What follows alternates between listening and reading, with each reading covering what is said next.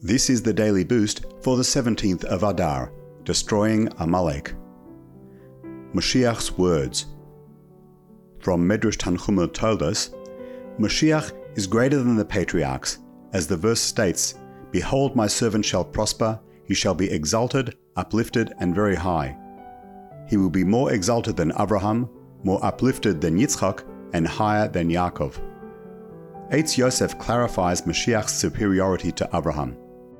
In his battle to rescue his nephew Lot, in Bereshis 14, Abraham merited a miraculous victory. According to the Midrash, Abraham spread out dirt that miraculously turned into swords and straw that turned into arrows. As Yeshaya states, he places dirt as his sword and stubbles his bow. Moshiach, however, will be greater than Abraham. Abraham needed dirt and straw, however Moshiach will not. As Yeshaya states, he shall smite the earth with the rod of his mouth, and with the breath of his lips he shall slay the wicked.